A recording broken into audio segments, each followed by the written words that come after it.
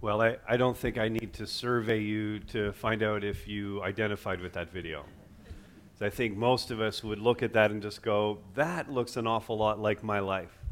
We head off to work and we bear the weight and burdens of things that are going on at home, or work is so stressful and we bring that home and we treat our loved ones with contempt because we're bearing this weight, and it affects every aspect of our lives. We carry around health issues. We wonder how we're going to pay the bills. We have deep concerns for loved ones who are struggling for all sorts of reasons. We worry over global events and the future, our own future and that of our kids and our grandkids. We carry the weight of the world on our shoulders. And into this very real life scenario for us, Jesus speaks. Matthew 11, he said, "Come to me, all who labor and are heavy laden, all who are carrying the weight of the world on their shoulders."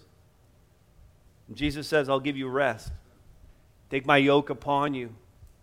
Learn from me, for I'm gentle and lowly in heart, and you will find rest for your souls.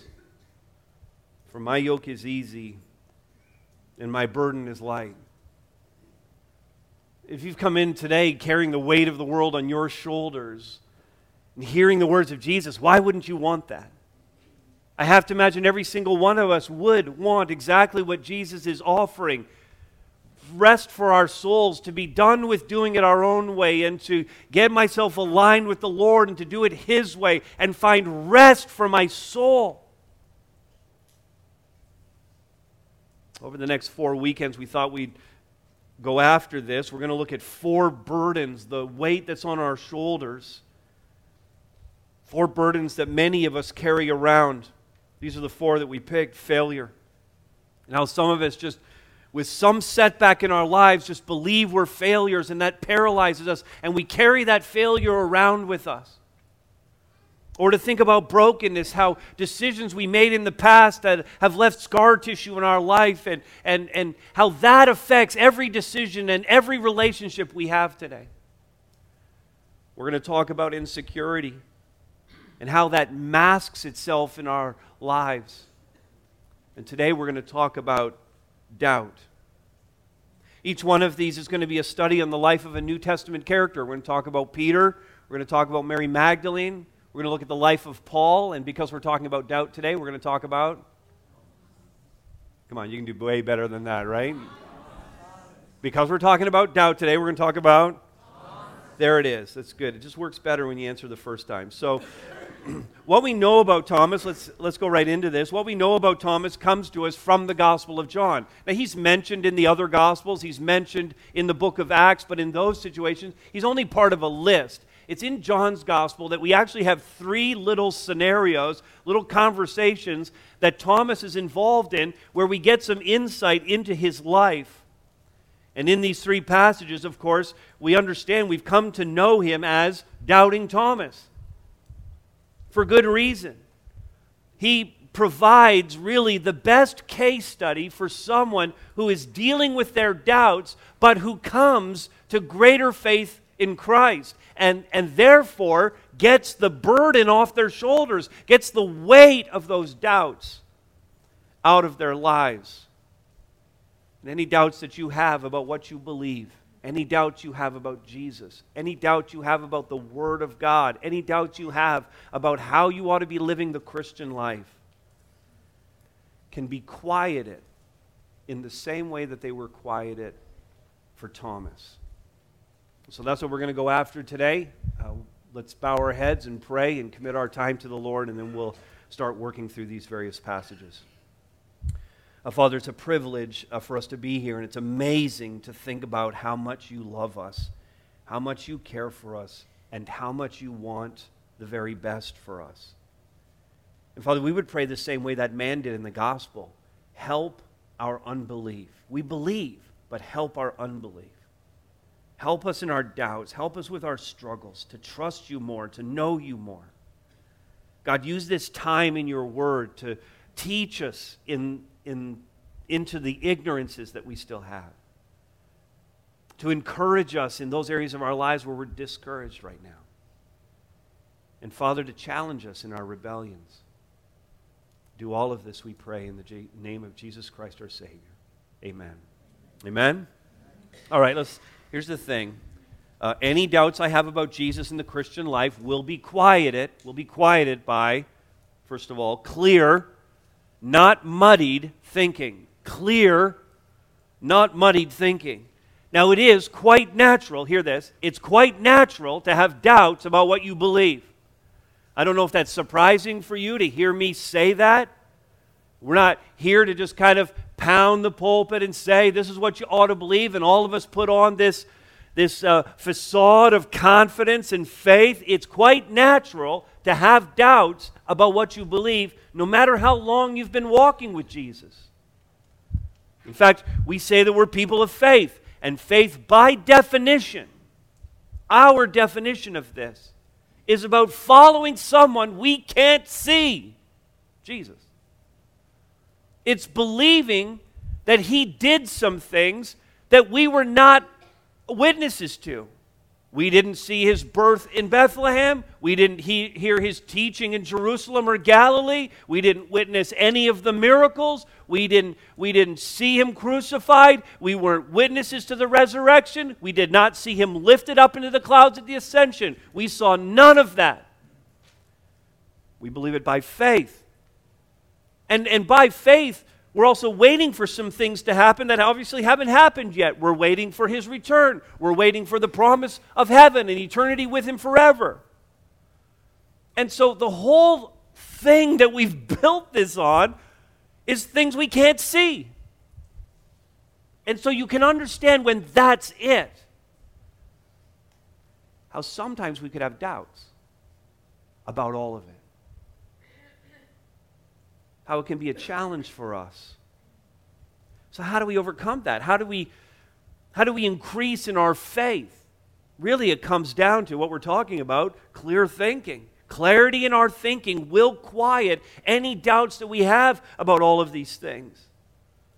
And so our first passage is John 11. Are you already there? John 11? If not, turn there. That's where we're going to be to start. We're going to be in John 11, John 14, and John 20.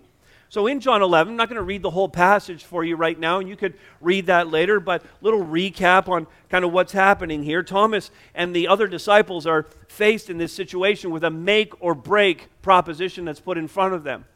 So they're up kind of in Galilee. That's where they did most of the ministry, where Jesus did most of His teaching. And Jesus gets word while they're doing ministry that his friend Lazarus is sick. Now, for his own reasons and for some very clear purposes that relate to the glory of God, Jesus decides to delay going to see his friend Lazarus for a couple of days. And in the meantime, while he does that, the disciples are fine with that, by the way. When he does that, what happens in the meantime? Lazarus, he dies. He dies, and Jesus knows this. Now, he's going to make a whole point about all of that, and that's not really the point of what we're talking about here. But after Lazarus dies and Jesus knows he's died, then Jesus says, let's go to Bethany. Let's go to the home of Mary and Martha and Lazarus. Let's go there. Now, this creates a whole big discussion amongst the disciples about the wisdom of going to Bethany, because Bethany is crazy close to the capital of Jerusalem. This was going to be a very risky move. If you stay up in Galilee and you teach about the kingdom of God and you challenge the religious leaders who are down in Jerusalem, you're kind of away from the power center, so it's not a big deal. But if you go to Bethany, which is essentially a suburb of Jerusalem, if you go there now, you're going right into the heart, right to the front door of the religious leaders who aren't especially fond of you. Now, the disciples know this, in fact, because they discuss it out. Check this out, verse 7. After this, he said to the disciples, let's go to Judea again. And the disciples said to him, Rabbi, the Jews were just now seeking to stone you, and are you going there again? Really? You want to go right into the heart of it? You want to get right there into this high-risk situation? Now, Thomas, this is where he starts to figure in to all of this. The thing about Thomas is we call him Doubting Thomas, but he's far less of a doubter and far more of what we would call a critical thinker. Okay, he's good. He's got very good critical processing skills. I don't know if you know a person like this in your life, or maybe you're this kind of person. This is the person who analyzes, they think about, they consider it carefully, they study it, they take their time about the whole thing. This is the person who cuts through all the data, and by the way, they love the data. Give me all the data I can get. Give me all the information I can get. And they cut through all of that, and they can chart a course forward, and they can find a solution to a problem. That's a critical thinker. You got someone like that in your life? Are you that person? I call that person Dan, okay? That's Pastor Dan, okay? He is that guy for us on our staff. He's the critical processing thinker guy. And so here's Thomas. He'd assessed this whole situation. And I imagine that conversation that's happening in verse 8, I imagine that's Thomas who's at the root of it, who's thinking through this whole thing, who's going, it's just too risky to go to Bethany. Why would we ever do that? And so he expressed his concerns. He thought that through entirely. And then you'll see in the text, he throws his lot completely in with Jesus. And he inspires his fellow disciples to do the same because they all go. And his statement shows, this is what's interesting, it shows tremendous clarity and it shows zero doubt on his part. Take a look at verse 16. So Thomas, called the twin, said to his fellow disciples, "Let us all go that we might die with him." He gets it. He's analyzed the whole situation and he gets it 100%. And this is huge. He knows that his life, the life of the disciples, and the life of Jesus are all on the line here. And he's essentially saying, I'm willing to die for this mission. Now, the call's no different for us today. It doesn't seem so because it seems a lot safer to be a Christ follower today, but the threats for us not as grave are still there. Thomas had the weight of the world on his shoulders, and in the midst of it, was willing to say, yes, I'm willing to go. I've pledged to follow Jesus, and I'm going to do that. So whatever doubts that he had, they were quieted by expressing his concern, having analyzed the data, talking it out, and then accepting the result with resolve. And that's the key. Get the clarity you need. In other words, rather than your doubts driving you away from faith, your doubts are something that drive you more towards your faith. Use your doubts to fuel your faith, not to turn from it. Doubts end up burdening us when they drive us away from greater confidence in Christ. And so how you handle your doubts is what's critical here. The challenge to do that, though, becomes so overwhelming because if we're talking about getting greater clarity by adding to the information and how can I know and where do I go, we live in this world today that is oversaturated with information. In fact, we live in what is called the information age. There's so much of information available to us.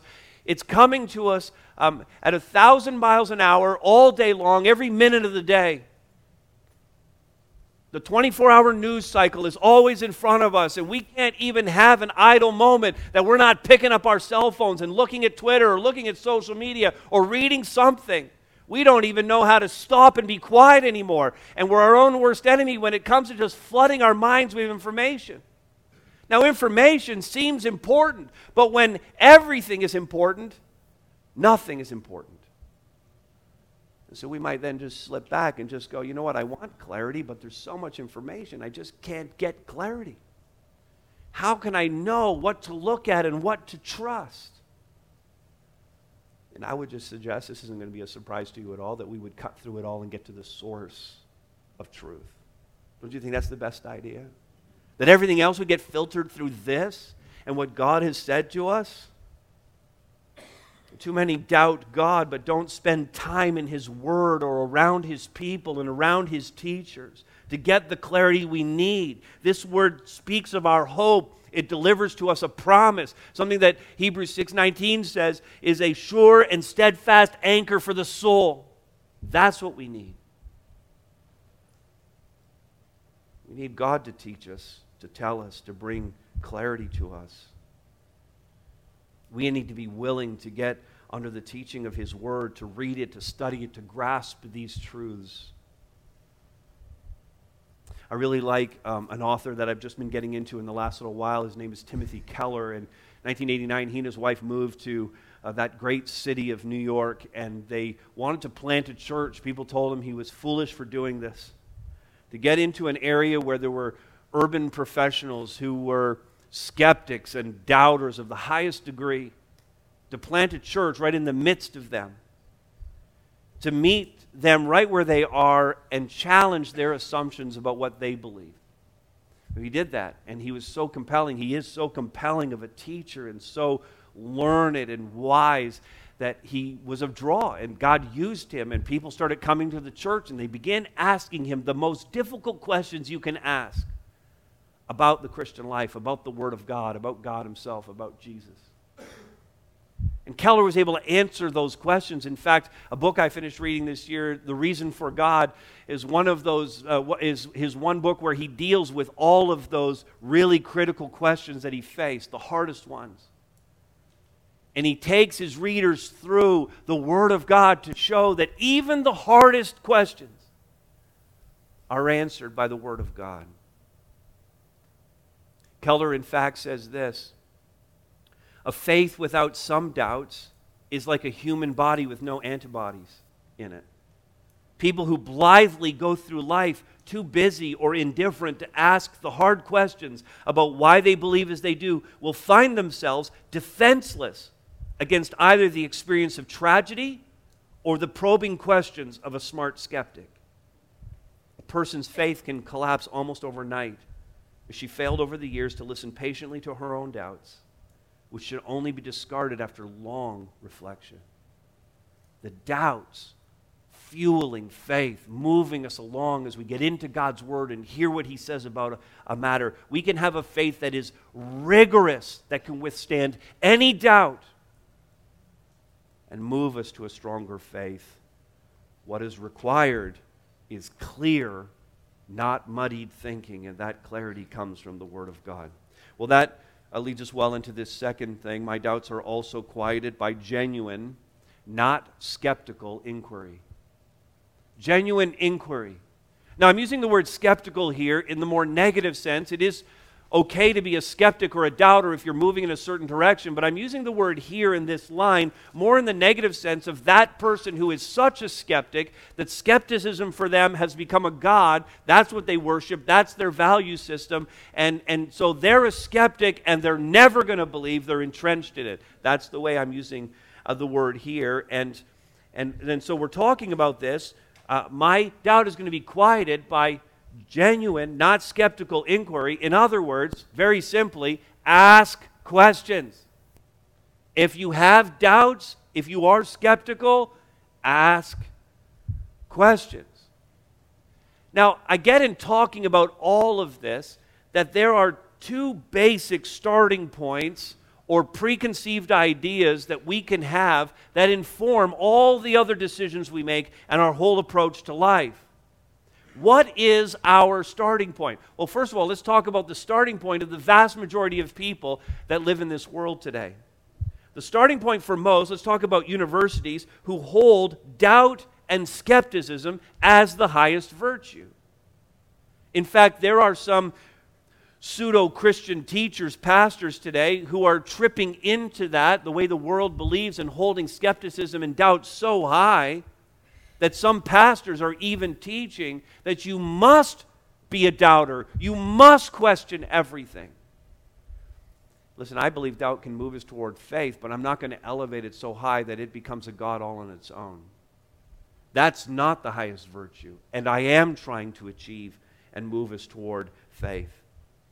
And so the starting point for most universities, as I said, doubt and skepticism, the highest virtue. Dallas Willard said this: we live in a culture that has, for centuries now, cultivated the idea that the skeptical person is always smarter than the one who believes. Okay, that's what universities and colleges believe. He goes on to say, you can almost be as stupid as a cabbage as long as you doubt. Well, we reject that, but professors labor to cause their students to question everything. The question isn't the problem, but they teach them to question everything so as to reject it. Academia's aim is to disrupt and challenge, and few would believe in objective truth of any kind, but would believe instead, and this isn't new, that truth is relative. In other words, truth comes from what I perceive, and so it's true for me because I perceived it, or I experienced it, and therefore it's true for me because I experienced it. And then based on my perceptions and based on my experiences, I create a truth and a belief system that for me is true. That's relativism. Or there are some who go even further than that, and most of these would be under the category of postmoderns, who believe that truth, if it can be known, truth if it exists, cannot be known. And so they question the existence of it, but they're willing to say maybe it exists, but there's no possible way we could ever get there or know what it is. Most of the people in your life, most of the people in your family who are unbelievers, most of the people you work with and live around in this city, that's their starting point. Our starting point, considerably different than that. The exact opposite, in fact. We believe that truth can be known, that it is objective, and it's not based on our perceptions or our experience at all. It's based on the unchangeable God who gave us the truth. And so it is objective. God has given us a sure word. Isaiah 40 verse 8 says this: "The grass withers, the flower fades, but the word of God lasts forever," or will stand forever. Romans 1:19 says that what can be known about God is plain to us because we can see Him in the things that He's made. In other words, the Creator has left His fingerprints all over the creation. And so whether it's the written Word of God or whether it's our perception of the world around us, all of it points to an objective truth that's rooted in the unchangeable God. And so we need to come to Him with our questions. Genuine inquiry. All right, John chapter 14. That's the next passage. Are you there already? Let's turn over there. John 14. John 14, 1 to 6 now. Thomas, again, comes to the forefront of the discussion.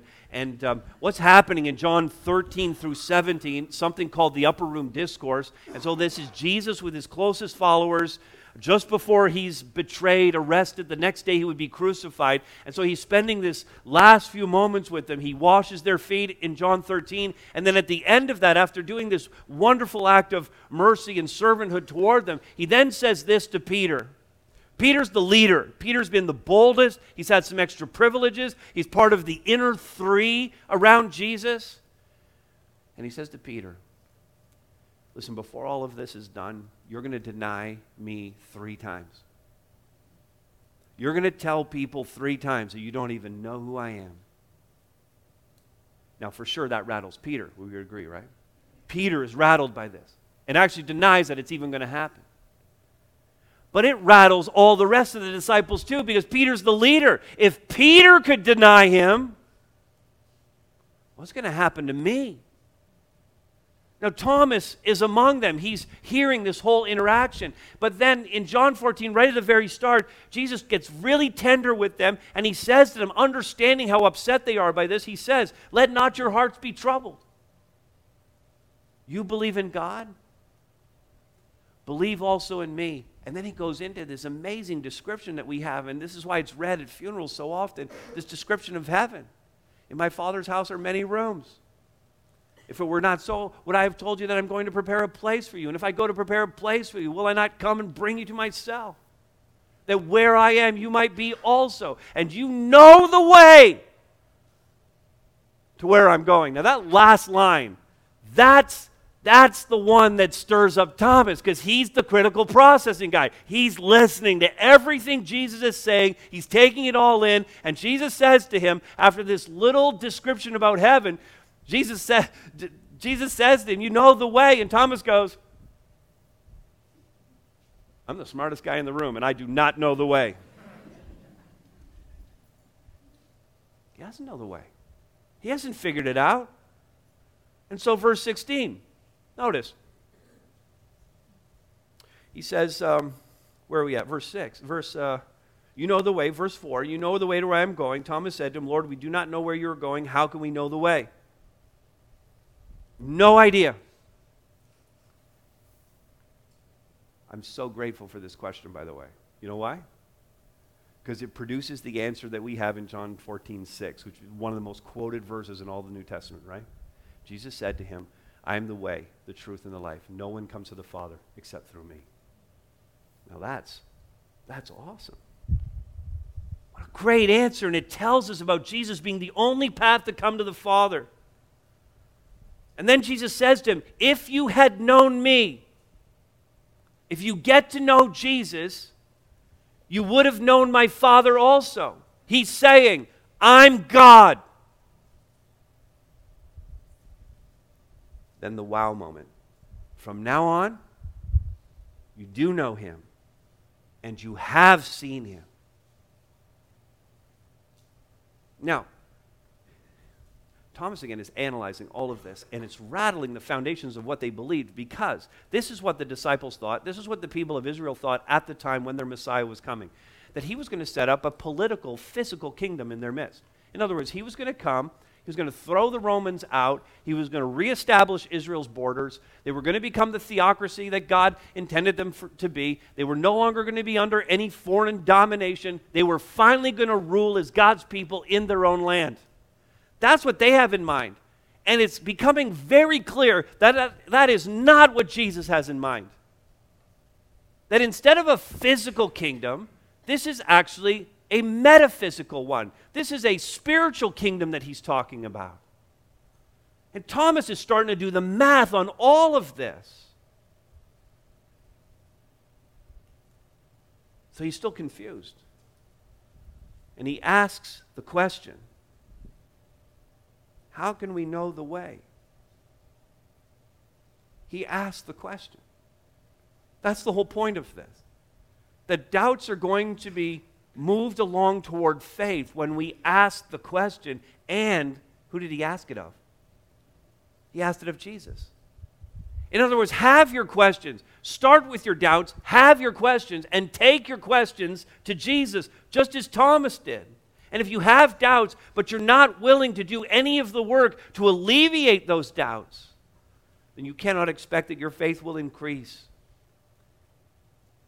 or that your doubts will be quieted, and you'll continue to carry around the weight of those doubts with you.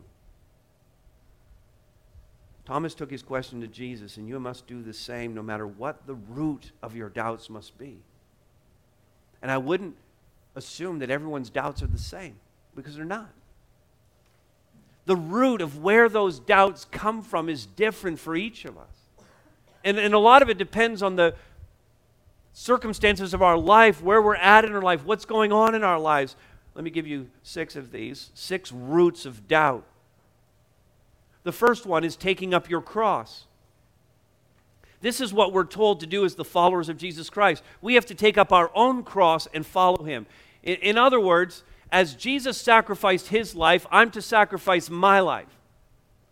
And so Christianity is not this easy believism type of thing where my path is automatically smooth the minute I follow Jesus. In fact, there are high demands placed on those who are followers of Christ.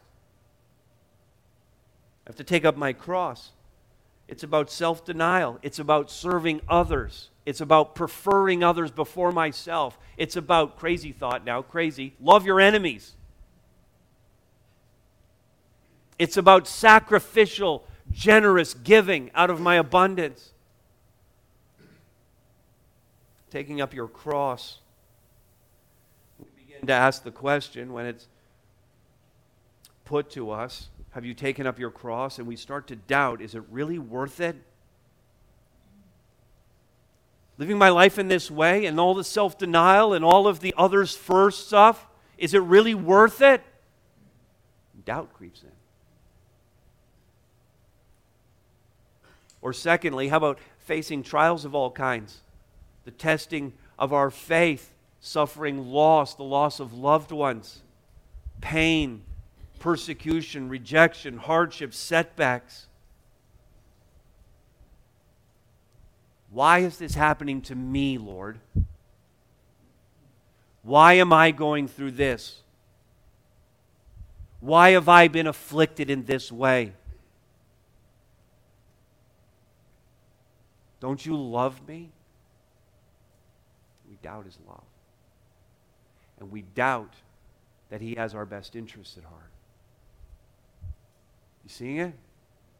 Where the doubt comes from? How about a third one? The plight of widows and orphans. A stand-in for injustice in the world, all injustice. We think about natural catastrophes that kill hundreds, thousands. We think of warfare and of poverty, of the plight of the marginalized and the vulnerable all over the world. And you see it on the news and you hear about it. And you know the suffering. And you think, God, is your plan working at all? We doubt his sovereignty. We doubt his lordship. We question his plan. Or how about the issue of science in the Bible? This creates all kinds of doubt. Believing in the creation. Believing that God is the creator. And we send our children off to public schools and even Catholic schools, and we send them off to colleges and universities where they are told that this book is incompatible with science and that we, if we believe in this book, are anti-science. It's not true.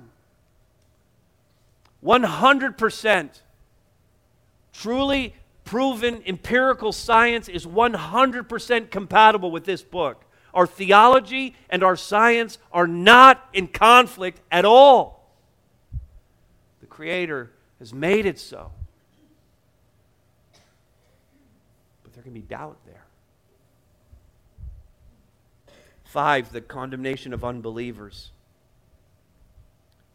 We have this fairness thing inside of us, and we think God is being unfair by judging those who have rejected him. Even pastors now are shying away from ever mentioning hell, and many of them are rejecting even the doctrine of eternal torment. And we think in our own minds, how could God allow this? How could a loving God condemn someone to a Christless eternity? You tracking with me on these? How about this last one? Be holy as I am holy. The ethical demands of being a Christ follower, the moral implications of the Bible that inform marriage and divorce and sexuality and matters of life like abortion and euthanasia and so many other issues. And all of a sudden, I've got to live in a certain way. The standard of holiness to which I am called is the standard of God's holiness. And we live in a world that's chirping in our ears. That's ridiculous. It's so old-fashioned. No one lives like that anymore. Why are you still following that? Why are you trying to be so holy? And we begin to doubt that we even have to live that way. Though the word is clear.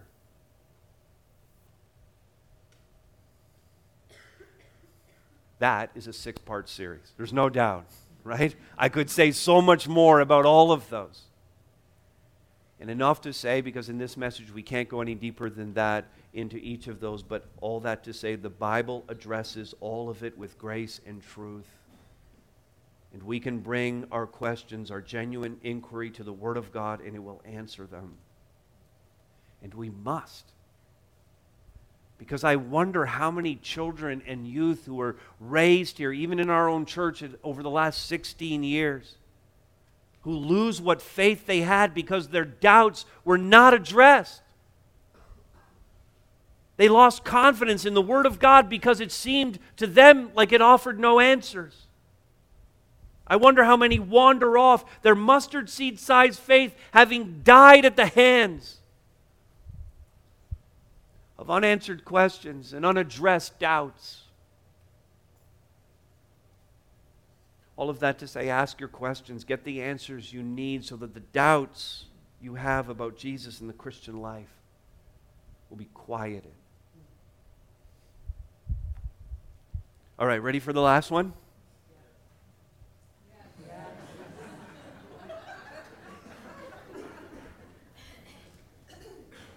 See also that you need persistent, not perfect faith.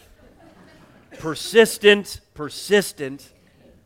This is good news. Persistent, not perfect faith. There's not a person in the room who has perfect faith. Doesn't matter how long you've been walking with Jesus and how close your walk has been to Him. Your faith is not perfect. And it doesn't need to be. It just needs to be persistent.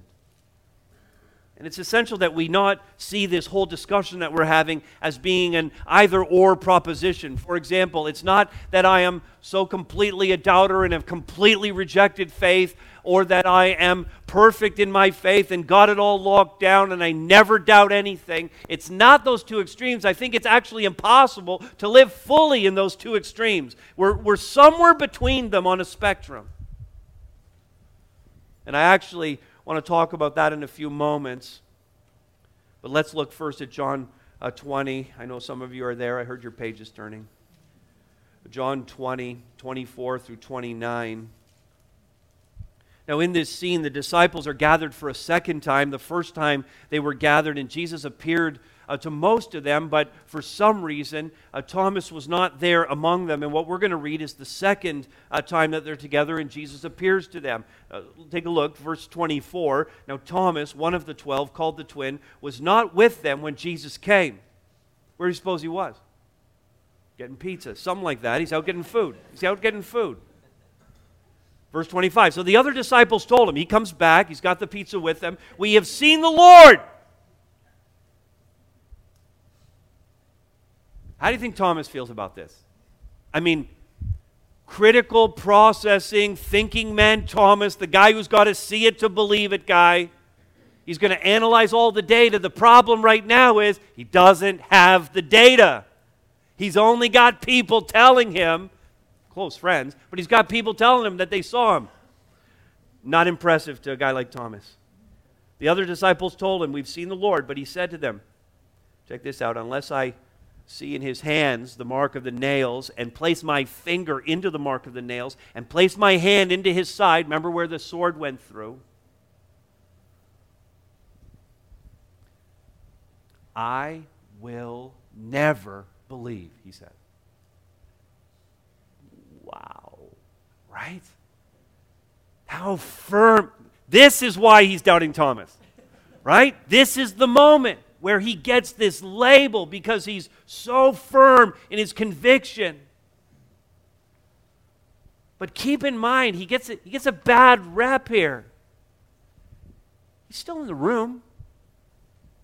He's still with the other disciples. There's still a sense in him that this is real, that they're waiting for something, that the truth is going to be exposed. He hasn't bolted. He hasn't headed back to his hometown. He hasn't returned to his old job. He's still there. He hasn't allowed his doubts to drive him far away. He hasn't abandoned his fledgling faith. He hasn't checked out. He's still there. And this is the challenge that so many people face, and I've seen this so often because they get in the midst of whatever the thing is that's driving their doubt, whatever the root of doubt is in their mind, but it starts to happen to them. They start to question God, and they start to move in the wrong direction, more toward doubt than faith. And in the midst of it, what they do is they start to check out of their relationships here. Now, they don't go to small group as often, and then they fall off altogether, and then they don't show up for their time serving in Harvest Kids or in the parking lot, and they're not serving, and then they make a call and they tell the leader, well, you know what, I'm just not going to serve right now. I'm just in a season of my life and it's not working out for me. So now they're not in a small group and they're not serving anywhere, and then their attendance on weekend worship just starts to get a little spotty and it's not as regular, and they're staying home more often than not, and then they fall off altogether. Didn't stay in the room. In the midst of their doubts, in the midst of the trial, in the midst of the questioning. Thomas stayed in the room. Well, he makes this bold pronouncement, and you would think that the Lord might let him off the hook, but verse 26 says, 8 days later. Fine, Thomas, you're going to be like that? I'm going to make you wait more than a week, and then I'm going to show you. His disciples were inside again, verse 26, and Thomas was with them this time. And although the doors were locked, Jesus came and stood among them and said, "Peace be with you."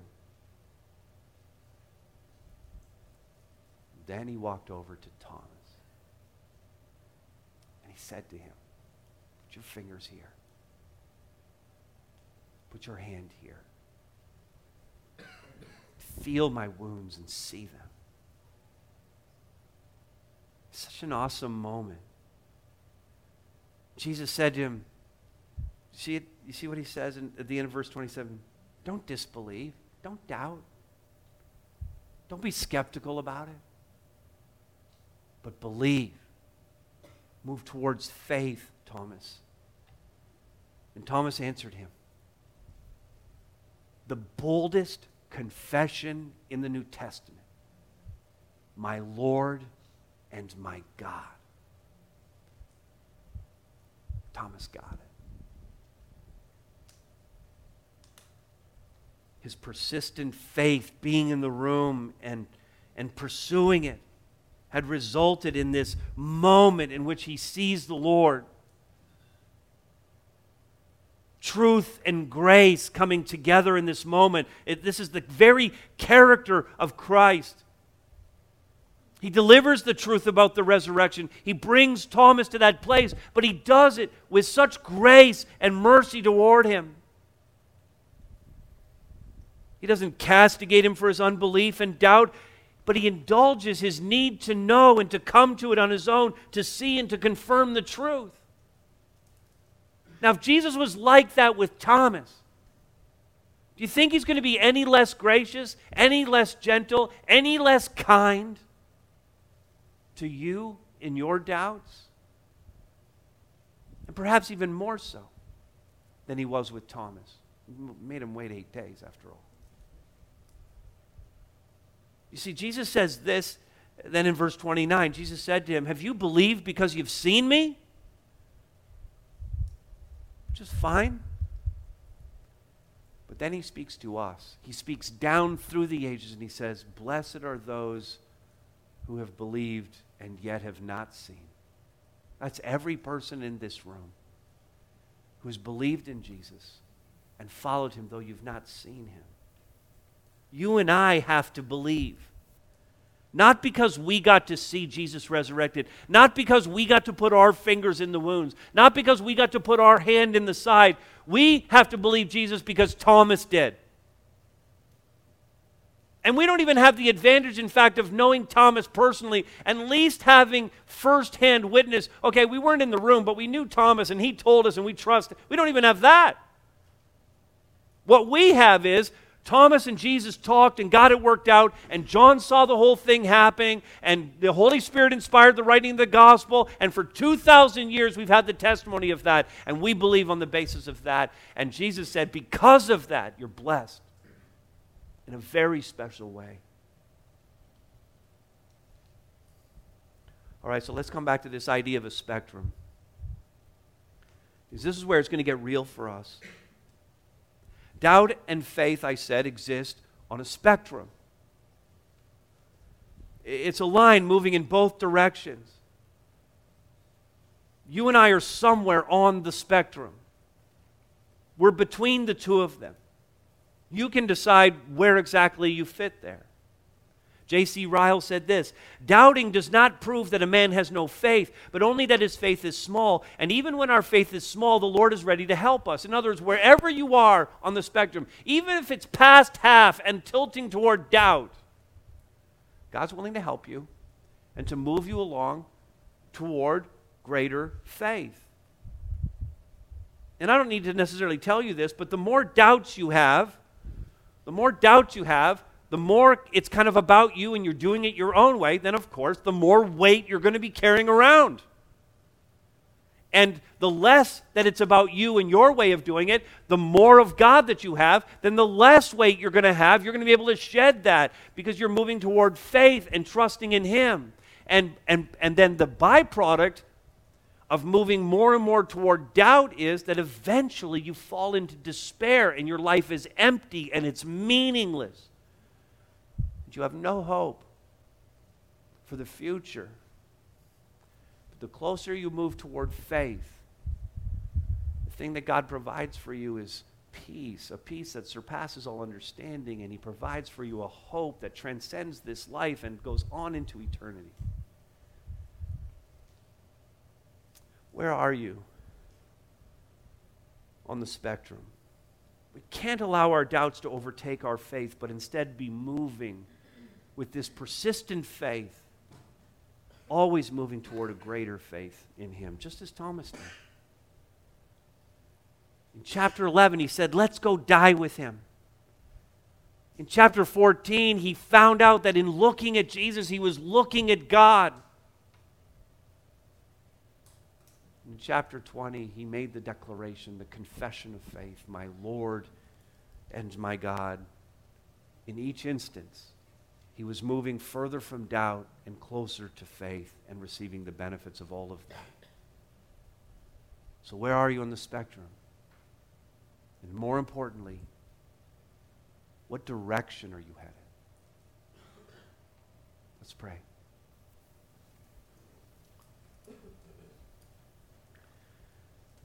Father, I pray now for any and all in this room who are battling doubt in some way. Perhaps some who are not yet believers who need to see you in this moment and believe and turn their life over to follow Christ. But the likelihood is that there are many believers in this room who are already facing one of those roots of doubt, and they're carrying that around as a weight on their shoulder. And God, I pray that you would quiet that doubt in their lives by your Holy Spirit, and that in this very moment, as decisions are made, that you would give them hope and peace. And I pray this in the name of Jesus. Amen.